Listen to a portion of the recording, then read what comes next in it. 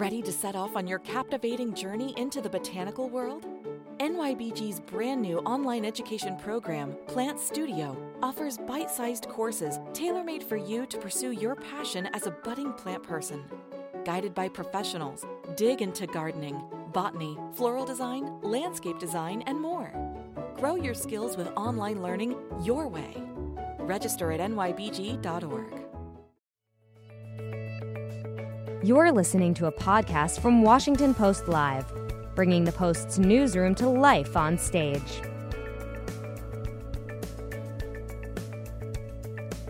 Technological change, new ideas about teaching and learning, and evolving workforce needs are driving transformative change in the education sector from grade school to grad school. On Thursday, January 17th, the Washington Post hosted a gathering of leading...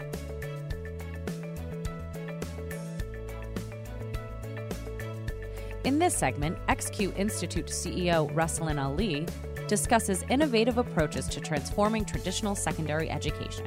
Let's listen. Good afternoon.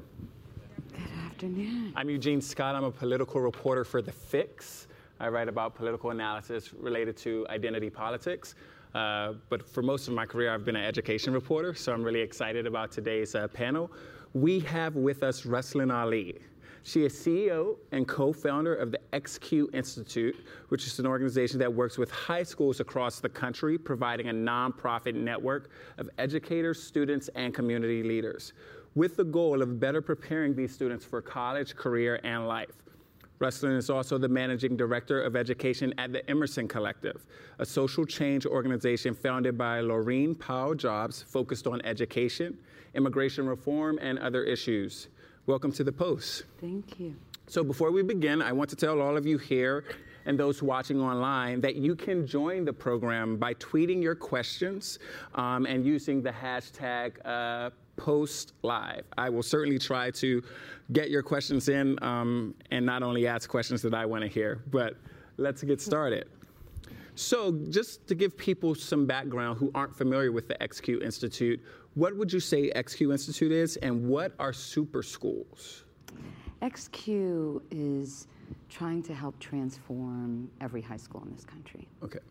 High school, if there is one place across the education system that has been pervasively stuck, it is high school transformation. And the data bear that out. While we have seen great progress, especially since 2000, in the elementary and the middle grades, we've been stuck for the last 30 years, where achievement has been flat since the late 80s in both reading and mathematics for high school students. We know that about 1 in 3 students, those that do graduate, aren't college ready, but yet super majority, 95% of kids across all demographics, as they enter high school, are desperate and want to go to college, right?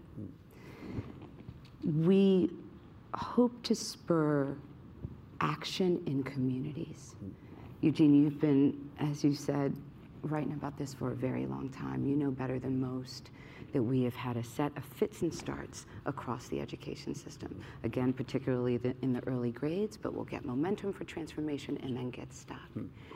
In part, our experience tells us that's because community, the stakeholders most dependent on public education for their learning, are not agents of the change that is being done to them. XQ set about hoping to empower communities everywhere to spur and reimagine what the next high school would look like. As Laureen and I went into this, we thought up to 5, maybe if there were 5 communities that we could help empower to dream big and different. What we didn't expect is there would be 10,000 people across the country that participated in what became a 7-month designer of learning process. Now, are these the super schools? These are the super schools. What we didn't expect is even after we identified the first 10, 150 teams would continue. So we are up to 19 now. Okay. The lessons are coming through. The experiences of what works and what doesn't are becoming ever more clear. But listen, we could help spur 1,000 and that wouldn't be enough. We're delighted to partner with districts like Tulsa and states like Rhode Island.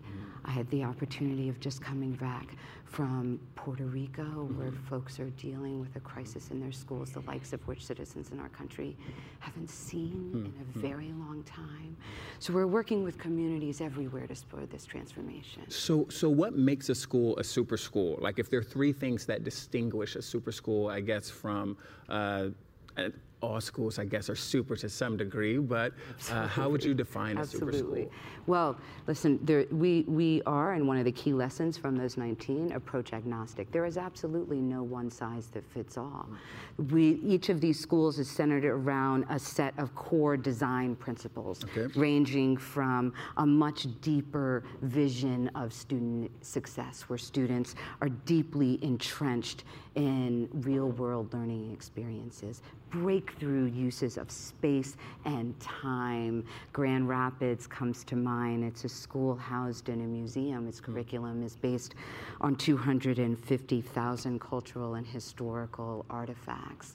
Rise, that serves in Los Angeles, that serves mostly foster and homeless young people, has schools in multiple facilities, is teaching in multiple facilities and doing school on wheels. Again, there's no one size fits all here. They're doing breakthrough uses of time. One that comes to mind, Purdue Polytechnic, where at the end of those 4 years, young people are guaranteed admission to Purdue Polytechnic University.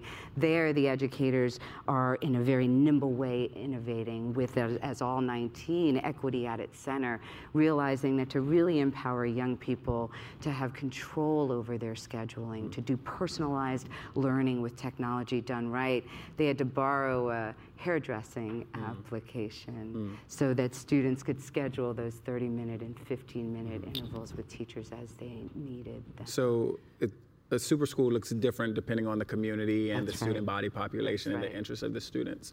But are you seeing any one particular theme across the board emerge as the biggest challenge to public high schools in this country? The fact that they have been stuck. We are still, by and large, educating students at the high school level the way that we have done in over 100 years. 6 hours a day in chunks of time, divided into blocks over 8 or 9 periods a day, every day for 4 years. That seat time given to us equal a kind of learning. Every other industry has outpaced our high schools. They look virtually the same. So their lack of innovation, and not unique to high schools, but certainly we feel them the most in high schools, the pervasive inequities that have riddled our system for far too long. Those students that are most dependent on their public education for learning get the least.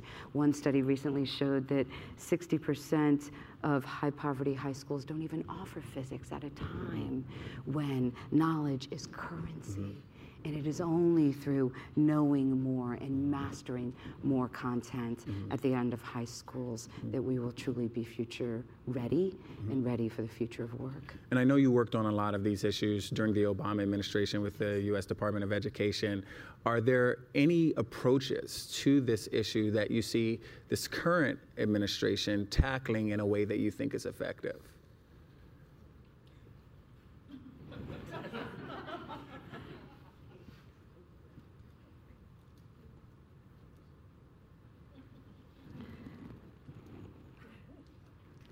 I think ensuring that leadership is empowered in their efforts at local use of resources and flexibility can be helpful when done right. Having said that, to roll back everything that now research has said makes a difference is shameful. The last administration was the first to say under Title IX, to identify a truth woven through the spirit of our democracy under Title IX, that students ought to be free from sexual violence in our schools. As Assistant Secretary of civil rights under Obama and Duncan for the first term, I never met a faculty member anywhere that said they wanted rape on their campus. Yeah. Instead, they wanted advice and help on how to cure a pandemic. We were the first administration to identify that gender identity equals gender under Title IX, to roll that back at a time of enlightenment. Yeah. Seems counterproductive at best. Yeah. The civil rights data collection hadn't been transformed since 1968. Under Obama's first term, we were able to ask basic questions that showed we absolutely had a school to prison pipeline to erase those data, to throw away the truth about course access, the truth about where dollars are going, the truth about who has access to our strongest teachers, to throw away the thermometer because it says we have a pervasive fever is ignorant. But we remain ever hopeful that these issues, that public education is the great equalizer, that if there is one place of bipartisan agreement, it ought to be in the enforcement of equity and access for all of our young people, and that this new Congress will continue to remind us of that. And speaking of that, you mentioned LA earlier. We've seen congressional lawmakers from Southern California express their concerns about the LA teacher strike, issues about privatization and equity in public schools in Southern California. I know you obviously work in California quite a bit with your schools. What's been your reaction to that issue? I'm assuming you've been following it pretty closely. I don't know the specifics of the collective bargaining negotiations in Los Angeles Unified. It is a cry for help from educators that are struggling to do more with less. Right. And we as a country and as a people need to unite around them. Having said that, it is with a heavy heart that you see kids not learning, especially those young people that need their teachers and their schools open the most. Speaking of issues that you're seeing in schools, in addition to not learning, in covering politics, I've read quite a bit about how kids are really struggling to process some of these larger conversations that are happening at the national level related to sexual assault and identity changes, related to immigration, related to police brutality. What role can schools play in helping students better process these issues we're discussing on a daily basis? It's not just what they can play, it's what they have to. Listen, whether it be, it's one of the hallmarks of the Obama administration's Office for Civil Rights, its guidances were written with application sections, real advice and counsel on how you deal with these issues, how to help bus drivers have conversations that are grown-up conversations, right? How to help process what's happening around them and yet still feel safe. For sure, how to identify fallacious facts, to be able to know what is true, to know that they have a right. The Obama administration also reminded the country of Plyler versus Doe, that all young people, regardless of whether they are documented or not, have a right to go to and access public education in this country. Teachers and educators, as we were just saying, faculty are dealing with issues that they've never had to before. I was talking with a leader of a school in Brooklyn not too long ago who was sharing the story of a ninth grade student who wears a hijab and a burqa coming to school being threatened, not just because of her ethnicity, but because of her sex, confronting fears. Schools are safe havens. They should be. Having said that, right after 2016, we were down with one of our partner schools in Southern California, helping them figure out how to get swastikas off their walls. Now, when you think of these issues in the context of where we are now politically, looking at 2020, what are some of the topics and focuses you would like to see this next group of candidates focus on related to public education to perhaps reverse some of these things that you're fearing could become the new norm? Listen, there are supporting the notion of alignment to college. High schools are the future of work. Ensuring that our young people, when they graduate, can be ready for college and career. Even if they're not, listen, 11.6 million new jobs have been added to the economy since 2008. 11.5 million of them have required a college degree. So we need to prepare young people for access. We could do a fund to support states in that alignment. We could make Pell Grants accessible for high school students that are doing middle college or college preparatory programs. We have to enforce the nation's civil rights laws. This Congress should use its oversight authority and its legislative authority if necessary. Doing something around teacher preparation, supporting teachers, a $10,000 annual permanent tax credit if you are capable and ready and excellent to teach in our nation's high-poverty schools. These are the Democrats can do now? We can do now. Okay. We can do now. Ensuring that the teacher accountability for teacher effectiveness is back in teacher preparation programs. Ensuring that civil rights protections are a part of the Elementary and Secondary Education Act implementation that was codified into law in the last administration. These are things we can do now. Have you heard any new ideas coming out of this new Congress so far from any lawmakers that you're excited about that you maybe hadn't thought about before, or you feel like are the next step in some of the ideas you worked on previously? As you mentioned in your last question, a focus on criminal justice and equity is admirable. This idea of an infrastructure conversation, I'm hearing grumblings that if true, we're talking about $100 billion for school construction. We haven't seen anything like that since the New Deal.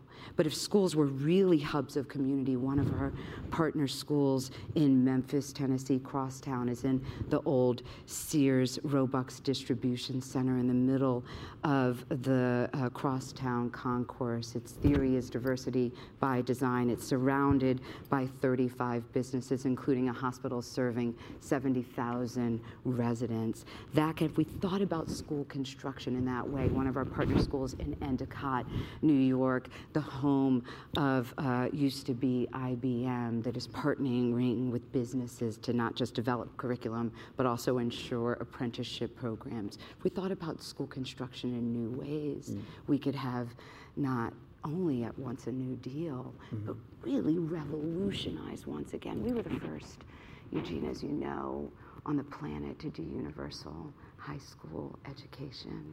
We can once again lead the planet on innovation with an equity mindset when it comes to our schools. So there is certainly some conversations that give me hope, and we look forward to supporting those willing to do the right thing.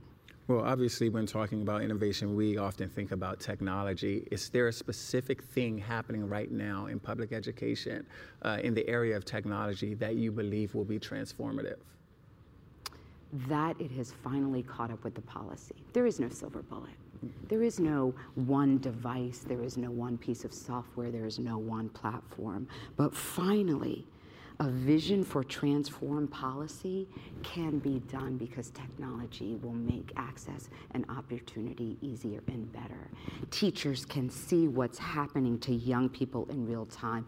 We can do personalized learning and catch kids before they slip. We don't have to wait for an end-of-year test. Psychometrically valid assessments on daily playlists that meet students where they are, adaptive assessments that will not just identify when young people do something wrong, but exactly the problem that they know. It's not just that math problem they're not doing. We know now they're not just at a 4th grade reading level or an 8th grade reading level. We will know that it's numeracy. We will know that it's fractions. We will be able to, with a laser focus, tackle and identify interventions when needed. We know that we can get teachers to the students that need them the most through serious coaching, through technology, right? It facilitates not only the way teachers do business, but the way students learn. Awesome. Before I get to a question we have, you talked about catching students before they slip, and I know much of XQ's focus is on high schools. What happens when a student has clearly slipped before high school? How do you get them back on track? Well, listen, for far too long in our public education system, we've believed that high schools were too late, that it was just too late. That's why we haven't focused. When I tell you that we've improved by an entire year's worth of learning between 4th graders today and 4th graders in 2000 in reading, 2 years worth of learning with 8th graders today versus their counterparts in 2000 in mathematics. That is because we focus relentlessly on that as a country. But finally, we have neuroscience data that shows us that high schools are not too late. We now know that the plasticity of the brain, in fact, there is high school secondary rapid improvement at the secondary level rivals only that pre-K through 5. Right? Neuroscience data is telling us that now. We can actually know that with the right stimulation, you can actually even improve the IQ of high school students. So we know what is possible now. We can debunk the myths of what is not, and we can get the learning to kids that need them in innovative, real-world ways. Awesome, awesome. Unfortunately, as I perhaps gave you a warning, I was not able to get to these questions because I had too many of my own. But your Twitter handle, your website, how can people learn more about you? Okay, I'm really getting better at Twitter. It's at Ruslan Ali. Okay. That's really creative. All right. But my name has 2 N's in it because my father was really creative. And our Rethink High School, #Rethink High School, we are at xqinstitute.org. And all of our information is on our website, and we always get back to you in really real time. Ruslan at xqinstitute.org. Awesome. Thank you so much for being here with us. Thank you. Thank you, Gigi. Thanks for having us.